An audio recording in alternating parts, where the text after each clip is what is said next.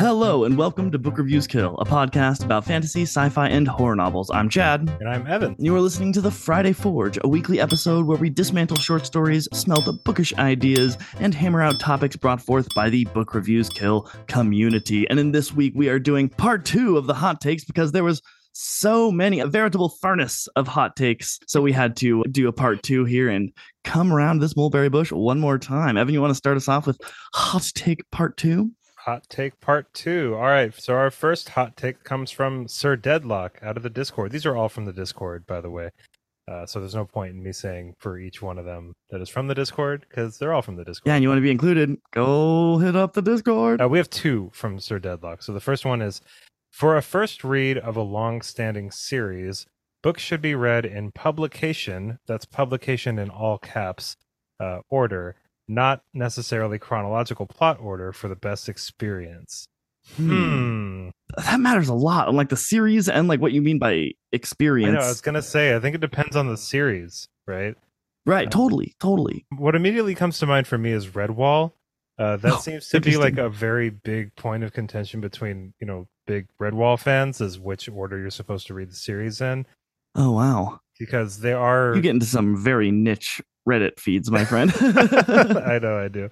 The Redwall books were released in kind of a mixed order, publication order, and then there is a official kind of like chronological way that you can read them. Boy, I didn't know that because they're also standalone. Yeah, but I mean, there's like the Hare stories, you know, and then there's like I think there's like the Badger stories.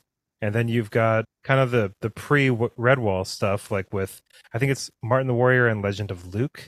I think Legend of Luke is, please correct me if I'm wrong, people, but I think Legend of Luke is technically the first in chronological order. I think you're right. And I think the Hare and the Badger stories are the same thing because the Badgers are like, they control the mountain that the Hares live in, right? I don't remember. I've only read a few. Either. It's been so many years, whatever. But there is like a publication and a chronological order. And See, I've seen this conversation crop up a lot, and I just haven't really seen like any real reason why you wouldn't do either. Like, yeah, I think definitely as someone who has been very like chaotic and maybe haphazard in their reading of books, and that many times I've picked up the second trilogy when I should have started with the first one. Example, Joe Abercrombie. I don't know. I think it depends. Like you said earlier, it really depends on the series, right?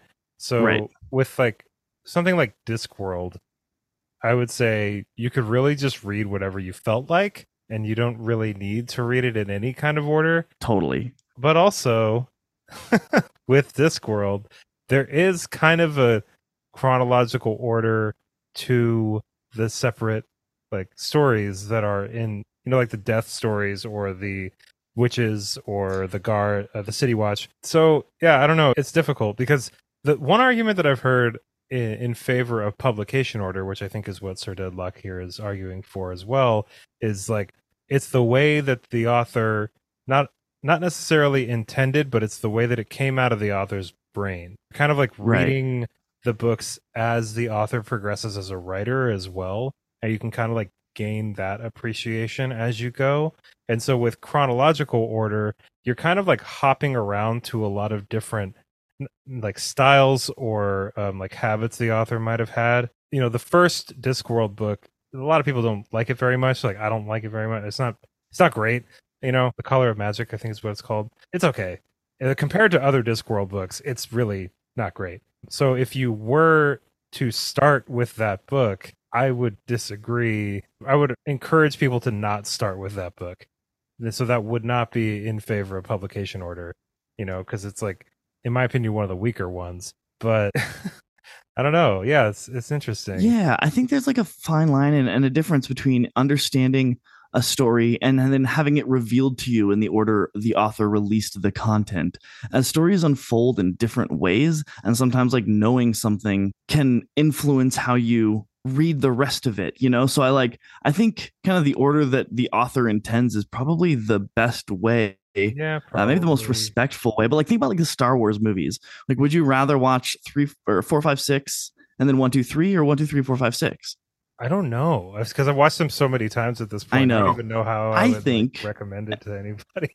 and I think maybe this is just like the way I did it, so like it's the best way. But like, I think five, four, five, six, and maybe this doesn't carry over to the book world so much because the technology is so far advanced in one, two, three that it's kind of rough going from like awesome sword battles to like this clunky like Maybe, yeah. like I don't know, it kind of messes with the story or your opinion of it, Yeah, maybe. I mean, like I think with publication order, maybe you're getting stuff from the author that how do I put this? Like is alluded to in a way that you would only appreciate in publication order, if that makes Mm. sense. Yeah. But I don't know. Yeah, like I think the final answer for that, for me personally, would be it just really depends on the series.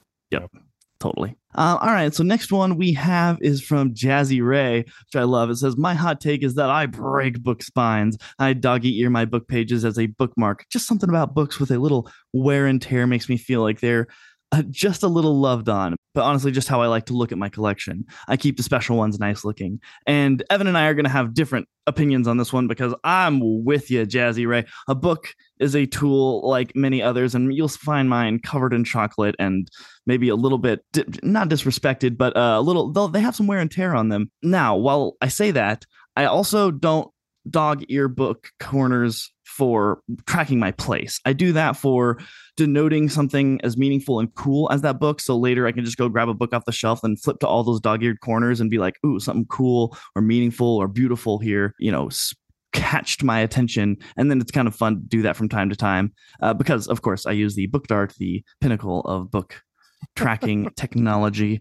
Evan, what are your thoughts? I don't know. Like I've kind of floated around on this a lot. Like one of my videos went super viral like a couple months ago of me. Oh, I didn't even say anything. It was just me like reacting to a friend of mine, Nick, who is on TikTok and Instagram and stuff. You should go follow him.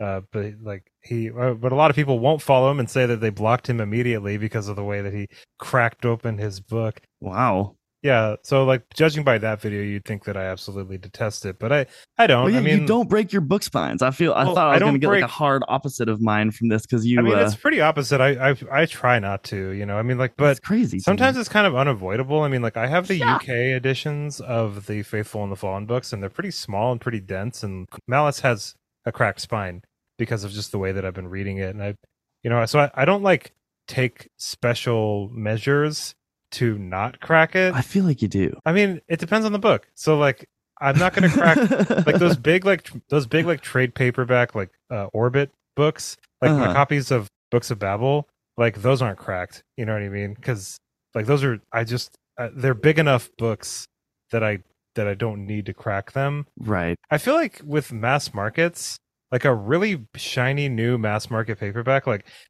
try to read the Stormlight Archive books without cracking those spines. Right. That's why I like asked you when you originally told me like a year ago. You're like, I don't break my spines. I was like, how do you do that? Just like barely opening it. And you're like, well, sometimes it gets difficult. I'll say for the most part, I try not to. But if there is a crack accidentally, or if it's just such a huge paperback book that it cracks, then I just won't really.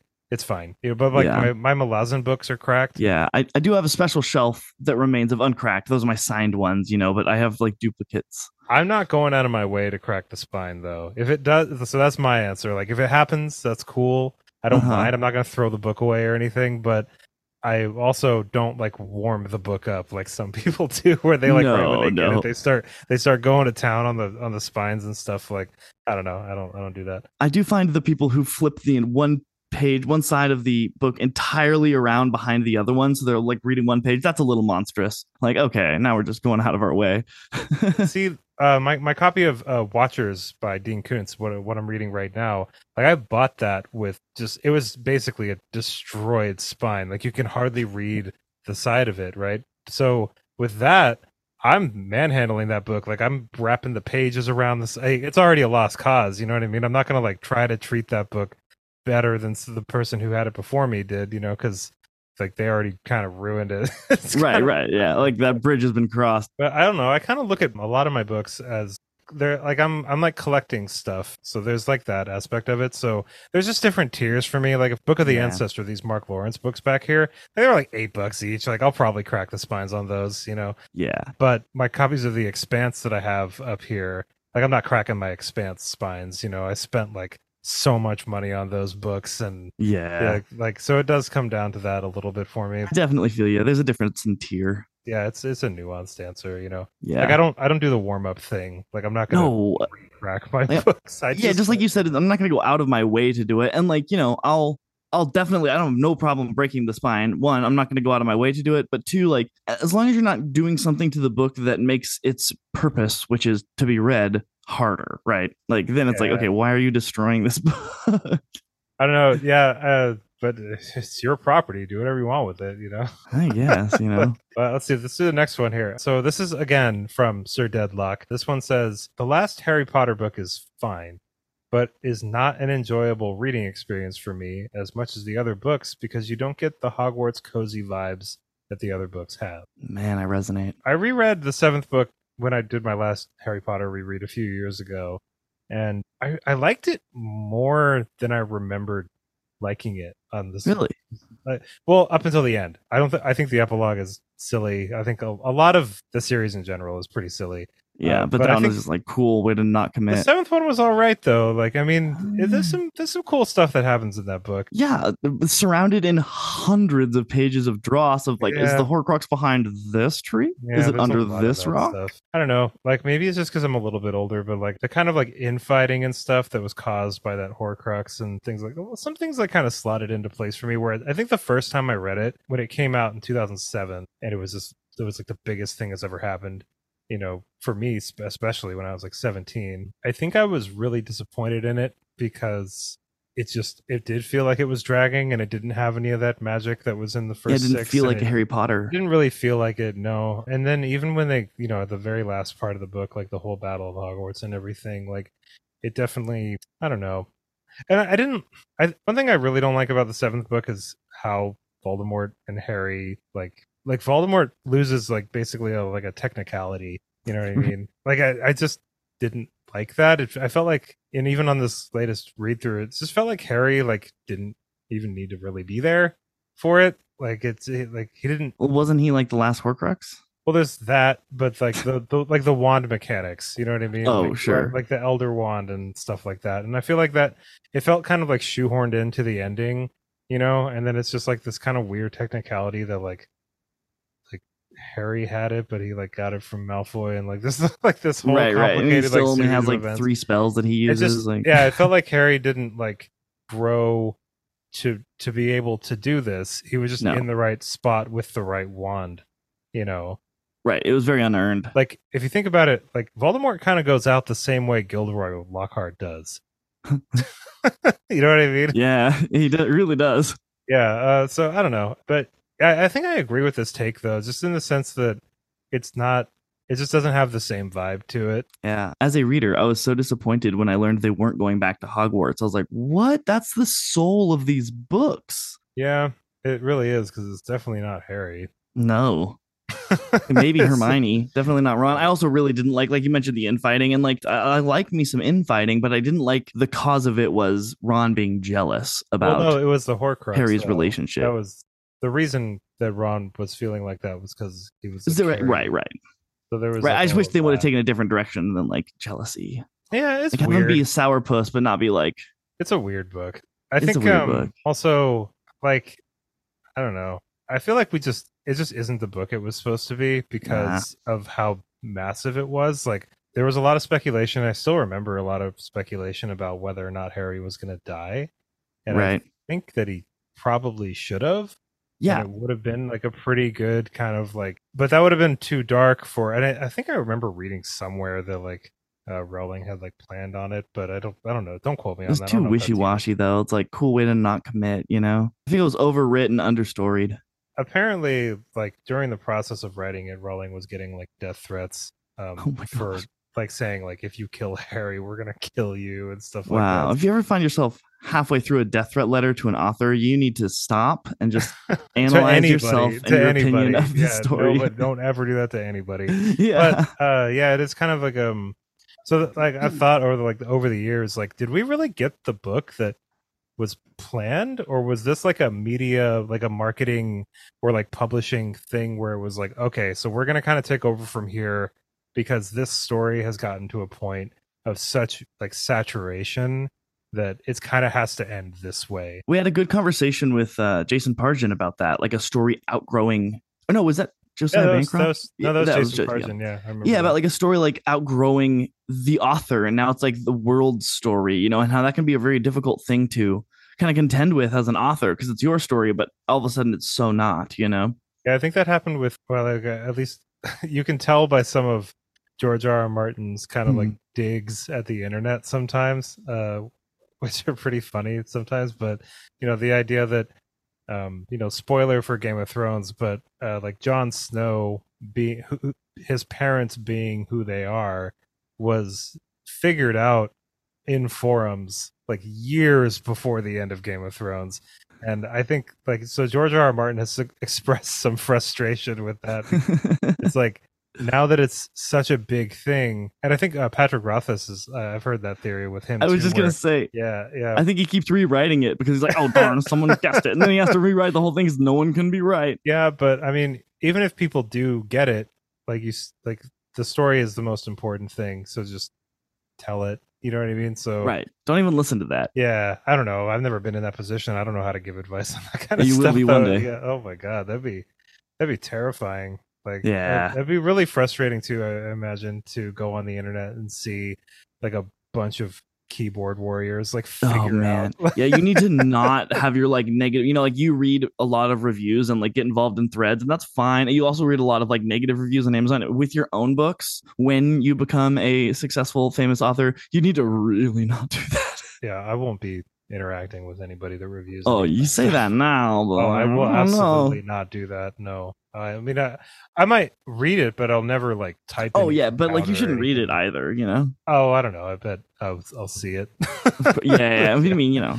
I was just actually talking to MJ Kuhn about that on the last interview we did. It was me and MJ Kuhn. Like how to cope. She basically said that something along the lines of like, you'll say you're not going to, but you're going to. You will Google yourself eventually. Okay. So Sir Deadlock, being a very opinionated Book Reviews Kill listeners here, love it. We're doing Thanks for all one? the. Oh wow. Yeah, he's got another one here. Yeah. All right, that's cool. Then, well, I don't know if this is a hot take really, but I just liked it and I'm going to throw it out there. Said, and it's relevant to what we're talking about. I've made a conscious decision this year to not look at average reviews at all, and this has been one of the best reading years I've had so far. I used to mainly read books that had a 4+ star average rating, and I am discovering that I've missed out on so many books. On. But I think that's a really important thing because so many reviews, like there's so many different opinions and different types of people out there. And just like how, you know, the name of our podcast is kind of a joke about how you can influence a book before even reading it by reading reviews about it. I think that it can really prevent people from going down paths that they personally would love just because they've heard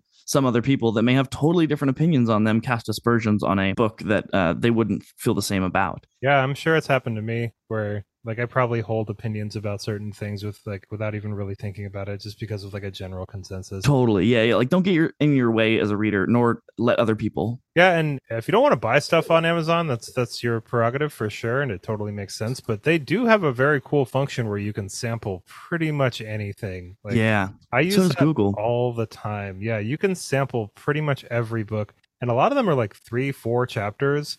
You know, so you can really get a feel for whether or not you want to buy it. I would suggest, like, I do that all the time, you know, with stuff that I'm thinking about. I also buy books I just bought Adrian Tchaikovsky's new book for $30. I have no idea what it's about. So that's why I do that on the other end too. You know that author, right? Like that author has already proven himself to you. But it could be crappy. Like, I don't know. Like, or it could be something, maybe it's not crappy, but it could be something I don't like at all. Right. Don't resonate with. Yeah. But I mean, I understand. Like, I'm going to read every Joe Abercrombie book regardless. With reviews, yeah, like I try not to read reviews for stuff before I read it. I will read reviews after I read it though. That's a real thing. Like I will comb through reviews. One thing I like looking at 1-star reviews for things that I really enjoyed, because it's like it can be funny sometimes because somebody will say something that I really disagree with, but they're putting it in a pretty articulate, like pretty cool way. Yeah, some of them are hilarious. And then sometimes someone points something out to me that I didn't really notice, and it's like actually a pretty big glaring issue with the story. Yeah. And it's not something that would make me. You have done that many times for me, which isn't a bad thing. It's a good thing. Yeah, I mean, it's not something that necessarily would change my opinion about the book, but it's just really interesting to think about, because you reading a story, I mean, try as you might, you're not going to get 100% on the nose. Probably not every even 90%. Single thing that story had to offer. And then there's some overlap there where somebody will kind of pick something out of, whether it's their opinion or whether it's a plot hole or whether it's whatever. And it's kind of cool to see what other people have picked out of stuff. So there's that. But yeah, looking at it beforehand, I mean, I think for me personally, I do get a general vibe of a book sometimes because of the community that I kind of like operate and work in. Sure, it's like hard to avoid it. And especially, I mean, there's people listening to this podcast and in the Discord and stuff that, books are a big passion of ours and a big hobby. And it's kind of, you can be a little bit, dare I say, influenced sometimes, based on stuff that other people have said, like where then you go and read it and it's just not really your thing. So I think that's a really cool idea, Sir Deadlock, of just grabbing stuff. Don't read the reviews. Try to keep your head down, when it comes to that kind of stuff. Yeah, and I like your conscious kind of effort and decision to not go out of your way to read the reviews prior to consuming the content. Afterwards, whatever, it's fine. You've already formulated your own opinion and gotten what you can out of that book, and then you're just kind of looking for things that you might have missed, which I think is totally healthy and fine. So I like that approach as well. I think that's wise.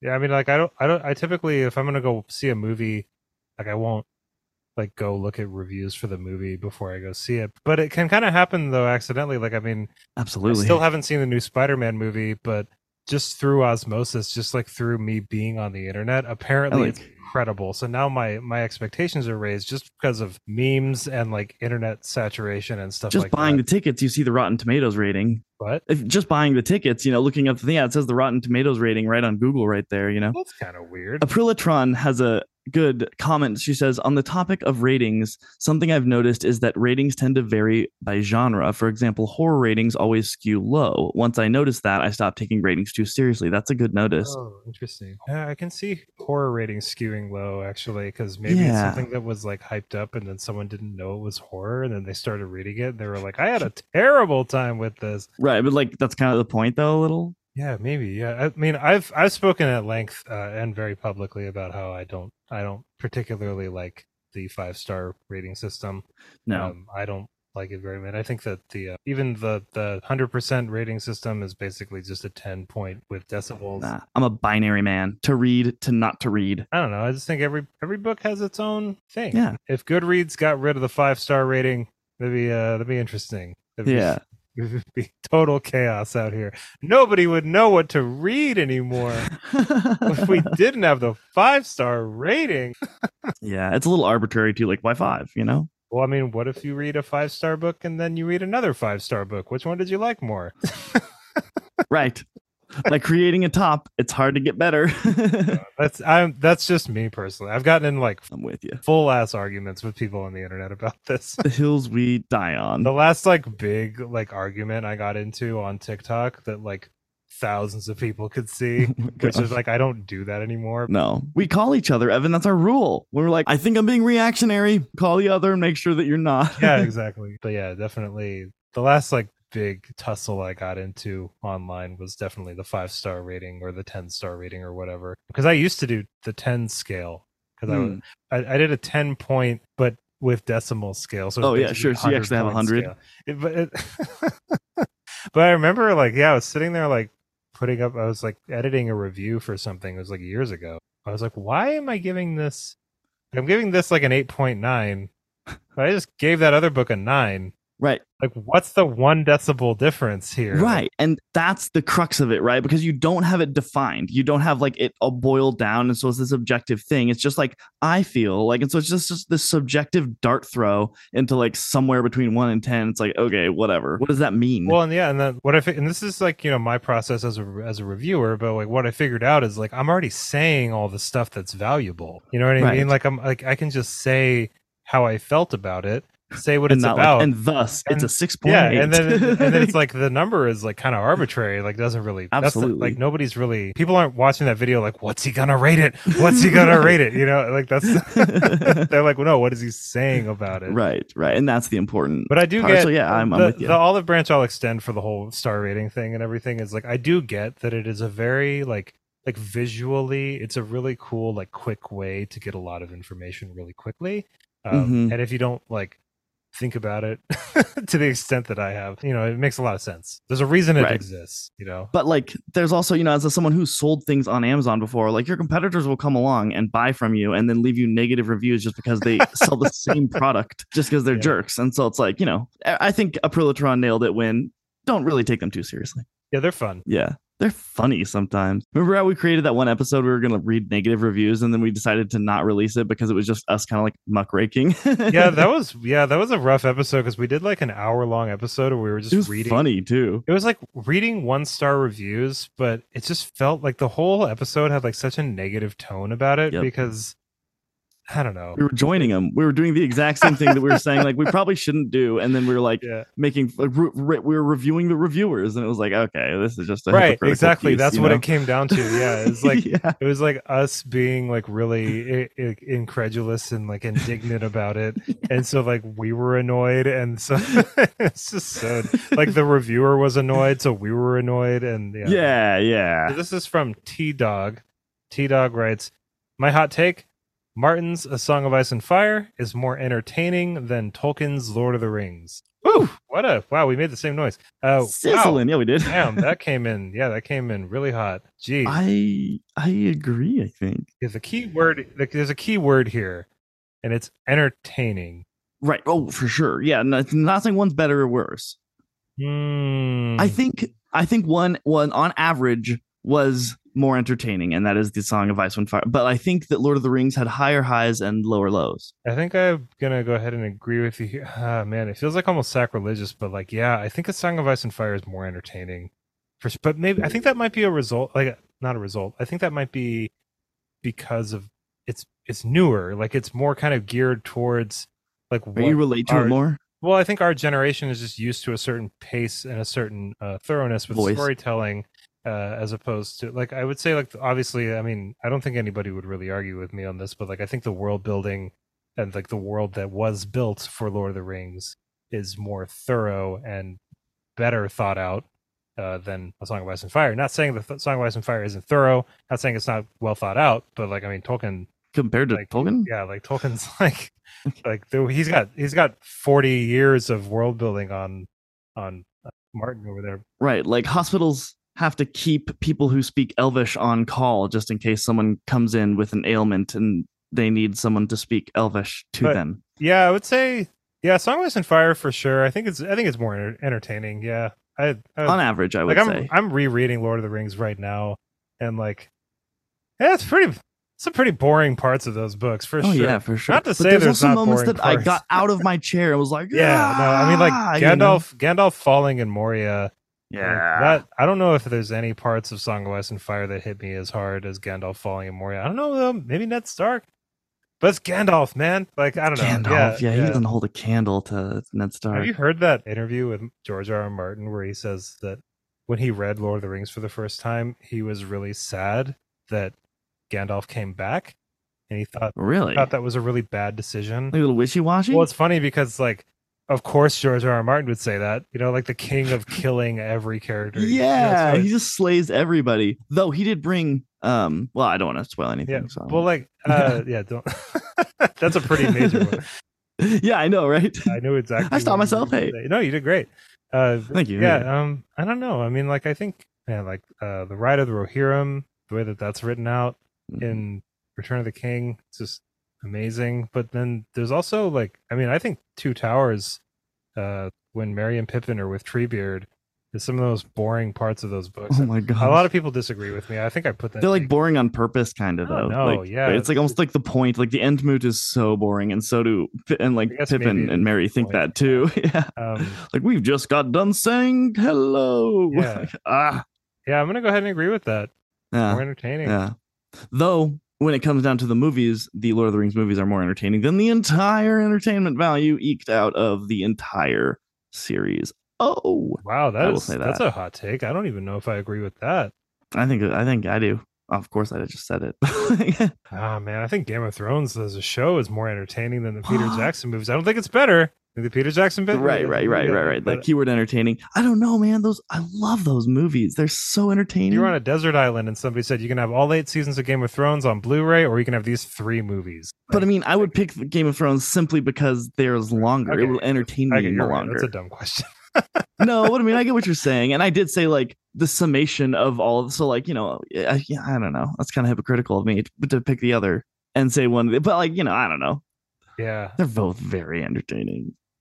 Let's move on. I feel like we could okay talk about this till it's so boring for everyone listening. I know, right? People could be like, but the real hot take is like the entertainment value of this episode. All right. Inakias Piazu says, my hot take is a series 4+ books should grab me right away if I'm to get into it. Shouldn't take 2 to 3 books to get good. Grab me right off the bat.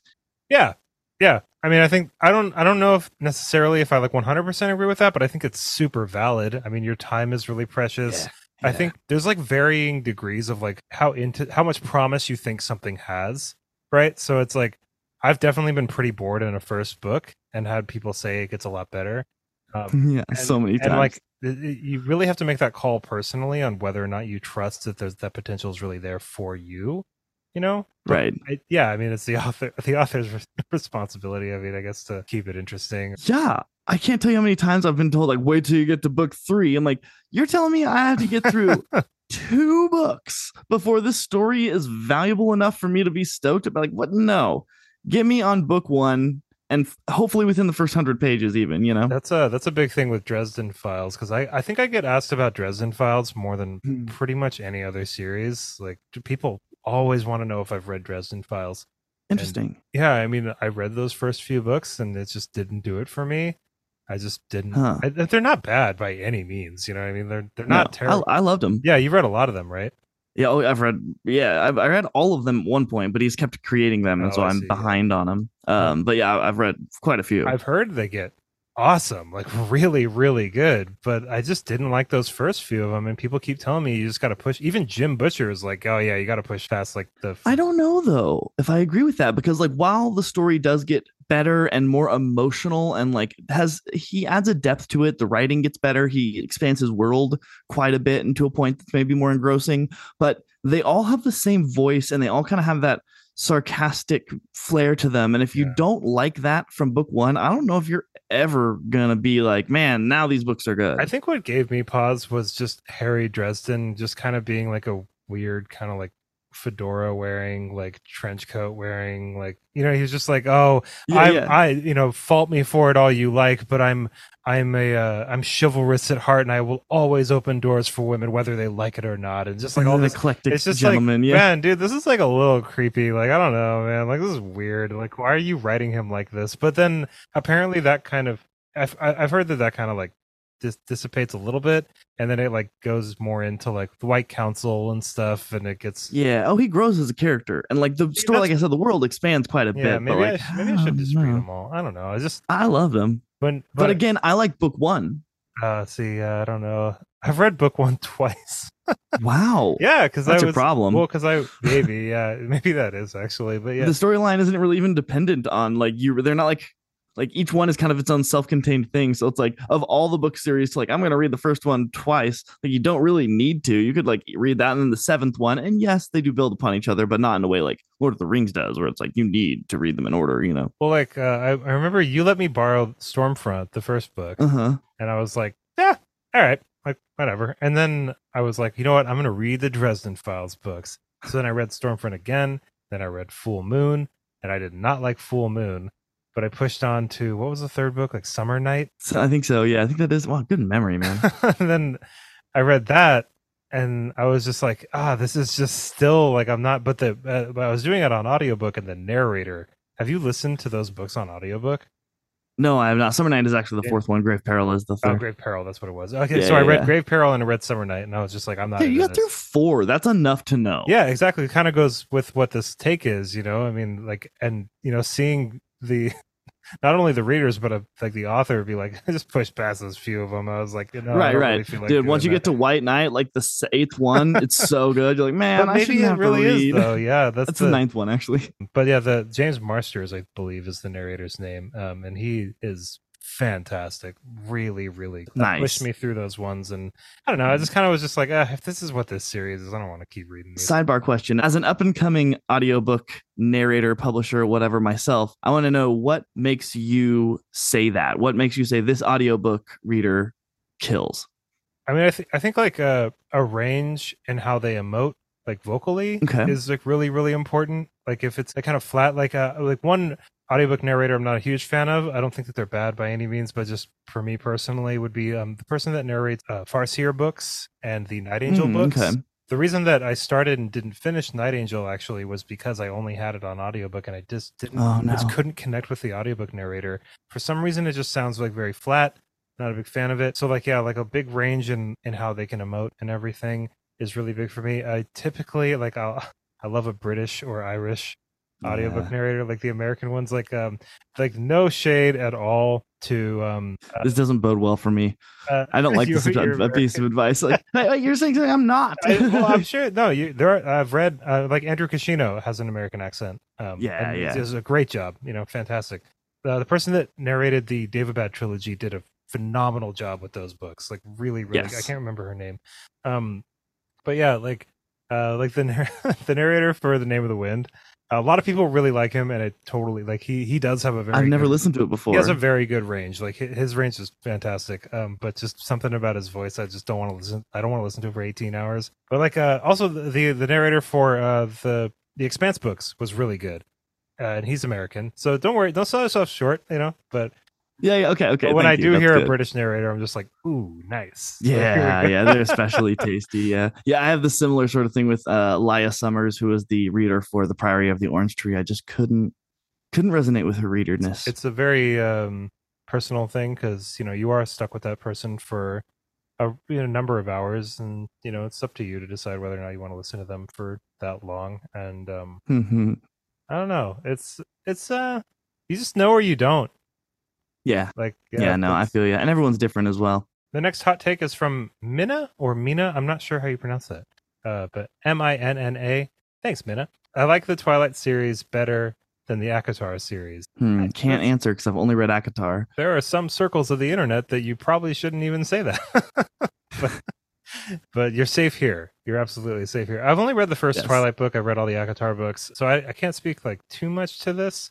I do think I just wanted to read it because it is it's a daring take, what, Twilight or ACOTAR? Just saying, like I like Twilight more than ACOTAR. You wanted to read her comment. I get what you're saying. I wanted to give it props. But yeah, like that way she can start getting hate mails and stuff. No, I will definitely, yeah, I'll weigh on this just a little bit, just because I did read the first Twilight book. But I like the first Twilight book more than I thought I was going to, and I liked ACOTAR more than I thought I was going to. I think I liked ACOTAR more. Just because I felt like the characters, I felt like the romances in ACOTAR just felt a little bit more earned. The romance in Twilight just doesn't, like, they never have like a real conversation, and at least in that first book. I think ACOTAR is like a bit more immersive, but that's because I read fantasy, and it's just like a very much more fantastical thing. But yeah, I don't know. I haven't read all the Twilight books. Right, though ACOTAR does get like texting in there with like her. There is some texting, some mind texting. Yeah. I cool thought fantasy that was texting. Really cute, honestly. It was adorable. I really liked it a lot. Yeah. I don't know. I own all the Twilight books. Oh yeah, you bought them at Goodwill, huh? So I got the whole thing for like $15. So I was like, wow. Yeah, I'm kind of curious. I'm going to read these at some point. I think is it Midnight Sun, which is the one from Edward's perspective. I'm not sure. Is that what it is? Somebody correct me on that. I wouldn't know. I'm sure somebody in here knows. But I don't know. I don't know if I'd be able to have like a real concrete opinion on this until I read the entire Twilight series, which I'm sure. I mean, I'll get to it. We should do it. That might be like a next year, like a late next year kind of thing. They're pretty big, and there's like 4 of them. They're so easy. Like the first one, I crushed it. It was, I mean, because it's it's interesting. Like, what's happening for sure? It's definitely interesting. Like, you're just like, Oh, I what the bet. hell is gonna happen next? Oh my god. Yeah, like people can hate on bandwagon fans all they want for being like One Direction is so great. Like, go listen to a One Direction song though; they are catchy. I love One Direction. Like, I mean, I only read the first one for a reason because like as fine as I was with it, I wasn't like, let's keep going. Oh my god, like this Right. is so good. I don't know. Like, I could probably read them again. Hell yeah. They don't feel like 400, 500 page books. Like at least Okay. that first one didn't. You know, I got to the end and I Hmm. was like, oh, there's the end. Oh my god, jeez. Cool. Maybe I'll read them sooner rather than later. That sounds kind of fun. Our next hot take is from Jen Nesky, who says Mistborn isn't that great. I only read the first book. I had lost all hope for Sanderson, but then I decided to start Stormlight, and it's my favorite ongoing book series. Man, I won't say they're not that great, but I do think that it didn't live up to the hype, in my opinion. For me, you know, like it was just like, eh. But again, okay, so let me explain that a little bit. I loved Mistborn when I read it. The first one is really good. My reasoning is kind of petty because, or like maybe just like a me thing. I don't like worlds that are really dull and drab because I just get tired of seeing gray in my mind so much. Like I had the same problem with fifth season because it was like the world was just so like dreary and I get a little like sad in my brain. Yeah. You know, so like that's kind of a weird reason. Like it wasn't like written poorly or anything. I just get tired of gray. Ash. Oh yeah, I mean it's definitely not written like neither of those are written poorly. No. Specifically, I mean Broken Earth is. I mean at least for the fifth season is like fucking brilliant. Oh, I mean yeah, those books won like, tons of awards and stuff. But like Mistborn, yeah, I don't know. I think it's like a really solid first book in a trilogy. Now that being said, and some of you listening know this, I did not finish the second book. Because I didn't like it. So I mean, I liked them so much. I've read like 6 or 7, like a lot of them. So it's like I'm not saying they're bad. I just got real tired of grayness. Man, that first Mistborn book kicks ass. It's so good. I want to read it again. Actually, we should read it on the. I would be down to read it again too. We'd have to read all of them, man. We can't just read the first one. Yeah, well, let's do it. I think we had talked about that. I think doing a Mistborn read would be great. I would love long series. Don't scare me. Oh, I would love to do a Mistborn read on here. That'd be fun. Me too. Yeah, I think that's a next year thing for sure. Yeah, we're gonna have to add some Sanderson to our canon at some point. Yeah, we haven't. Well, we did Warbreaker. Oh, we did do Warbreaker, huh? Yeah, hot take. I didn't love Warbreaker. I didn't love Warbreaker either. Like not enough war, not enough breaking. Varied all of our opinions are, you know. That some people that's like their favorite Sanderson book, you know. Yep. Let's do one more each. Okay, perfect. Okay. This is from River Bandit. Thank you, River Bandit. River Bandit says, I like reading books on my iPhone more than Kindle or physical books. Ooh. Okay, so I disagree with this with a caveat. Okay. Obviously, whatever way you read, just get the book in you. It doesn't matter. Yeah, totally. Get the book in you. I like that. The phone, I don't like the glass. I don't. No. And I know that my Kindle Oasis is also glass, but it doesn't feel like it. It doesn't look like it, so it's different. But I will say, the iPhone, if you're using the Kindle app, you can do continuous scroll, and that shit rocks. Ooh. The continuous scroll is awesome. My reader on my computer has that, and I just set it up. It's really cool. Yeah, big fan of that. But yeah, on the phone, nah, that's just me. I don't know. I have a few things to say here, and none of them may be super great because I'm a recent adopter of the Kindle. Evan was awesome enough to send me when he upgraded his Kindle. He sent me his older one, and I love it. I've kind of fallen in love with it. I initially thought that I wouldn't like it as much because I really love the tactile experience of a book, the turning of the pages, the sound, the smell, everything. And so I didn't think that I would like the Kindle very much. Now that I'm 10 Kindle books in, though, I'm all about it. Its convenience outweighs any negative thing that I might cast upon it. If I was like a multi-millionaire or billionaire or something, I would be buying Kindles I would just buy like thousands of Kindles and just throw them out to people. Yeah. Like this is the coolest invention ever. The battery lasts forever. You can load this thing up with 10,000 books.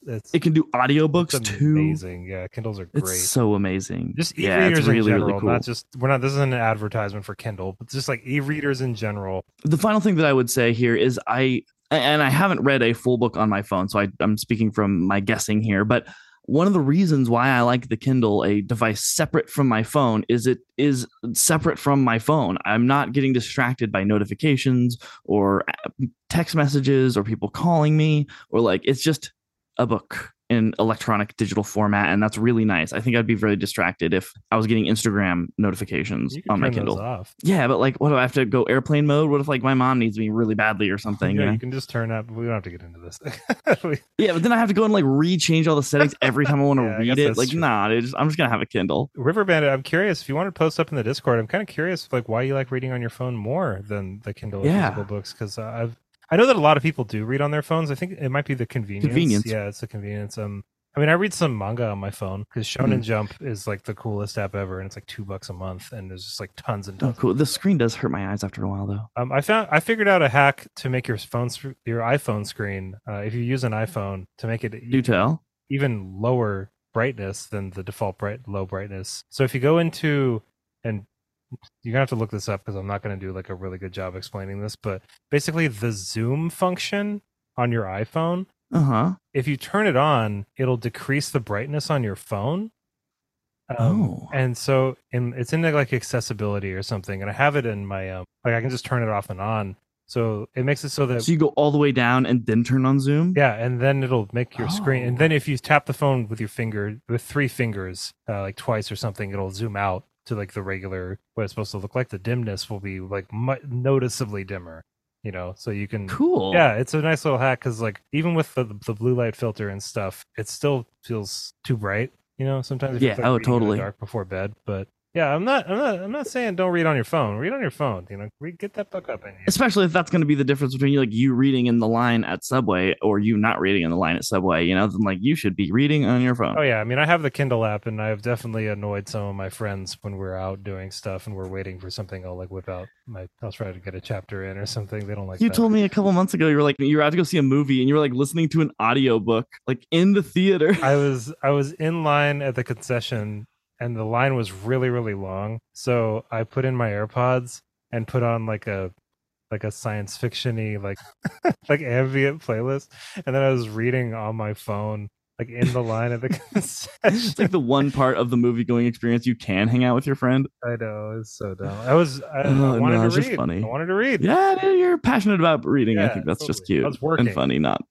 actually bad. Yeah, you're working. I was working. Let's do one more. All right. Okay. So our last one comes from Kevin, which I mean, I've never met a Kevin. I didn't like. Sidebar. Okay. So Kevin says, I remembered my other hot take. I really dislike the word bookish. I dislike it aesthetically. And Kevin, I must apologize to you, especially being such a fan of Kevin's. I use it in the book review kill descriptions all the time. So my bad. Sorry, man. I don't know. I never thought about I think it's we a don't have to true answer word. every one of these. Bookish thoughts and bookish folk. Bookish, like you're made of books. Yeah, it's bookish, you know, like you can have bookish thoughts or bookish friends or bookish conversations. What about book full, Kevin? Like this is a Book full? We're having book full conversation. I would be like, you're using what? No, that's not a word. The word that you're looking for is bookish, my friend. Bookness. Your bookness. Bookticity, bookticity, yeah. Yeah, Bookapalooza. Bookacity. Oh, it's hard to use, but I'm gonna keep reusing bookish. There was I don't know if you joined it, but I recently joined Threads, which is the new like Instagram solution to Twitter. It's a great app. I like it a lot. But Threads? Yeah, you should download it. It's from Instagram? Yeah, it's like connects your Instagram. It's like Twitter for Instagram, basically. It's awesome. Cool. I really like it a lot. I just have never gotten into Twitter because I hadn't either. More and more, you know. So it's like that's really cool that I now can get that function to the Instagram and stuff. But anyway, there was some debate, some heated debate on what to call, like, because we have Book Talk and we have Bookstagram. So what about Threads? Is it like Book Threads? Book Thread? Like, yeah, I mean, it'd still probably be Bookstagram though, right? Like it would just be like a subsect of. I don't know. I don't even use hashtags. Because it says Threads, an Instagram app. It's like it's what it's called in the app store. We're not gonna. It's not like Bookstagram a thread or like Threads a Bookstagram app. Right. I don't know, but yeah, but it's like it's part. It's like a sub feature of Instagram. You know, we don't need a real like book reels, real book. Like no, it's like it's still Bookstagram. Well, because like I love how it's like BookTube, Book Talk, Bookstagram, but people just say Book Twitter because nobody like because Booker is ridiculous. Like Twitter, like no one's gonna say Twitter. No, or like to a Booker. All right, I think that's I think dumb. Once we start making up words, I think it's time for us to go. So let's probably so. Thank you everyone for your hot takes. It was awesome. You all are so brave hopping in the Discord, becoming part of the conversation, and letting us know your sizzling takes, regardless of any aspersions, which also I want to thank everyone for not casting any aspersions and being so polite. Yeah, thanks for being so polite. Thanks for listening to our takes about your takes. Appreciate it. Yeah. You guys want to make some comments about our takes about and then your takes? That would be super awesome. The comments about our takes about your takes. That's a never-ending story. All right, cool. That's going to do it for me, everybody. Thank you so much for listening to this episode. Join us. We've got Malice coming out pretty soon. The first book is Faithful and the Fallen. Golden Sun is coming out soon. And Chad and I will also be doing, because we felt like we just weren't really doing enough. We're going to do Shattered Sea as well. I just finished the first book, and we're coming at you hot with some more Joe Abercrombie. Or actually, this is our first Joe Abercrombie that we've done on here. I think so. Nice. Shattered Sea, everybody. Yeah. So if you're interested, the first book is called Half a King. It's really good. It's easy. It's a full story. It's awesome. And then there's 2 more books after that. I'm into the second one, and I think it's better, honestly, already. So yeah, that's it. That's all we did it. That's all. That's all of it. So everybody, thank you so much for listening. I hope you have an awesome rest of your day. And of course, happy reading. Bye, everybody.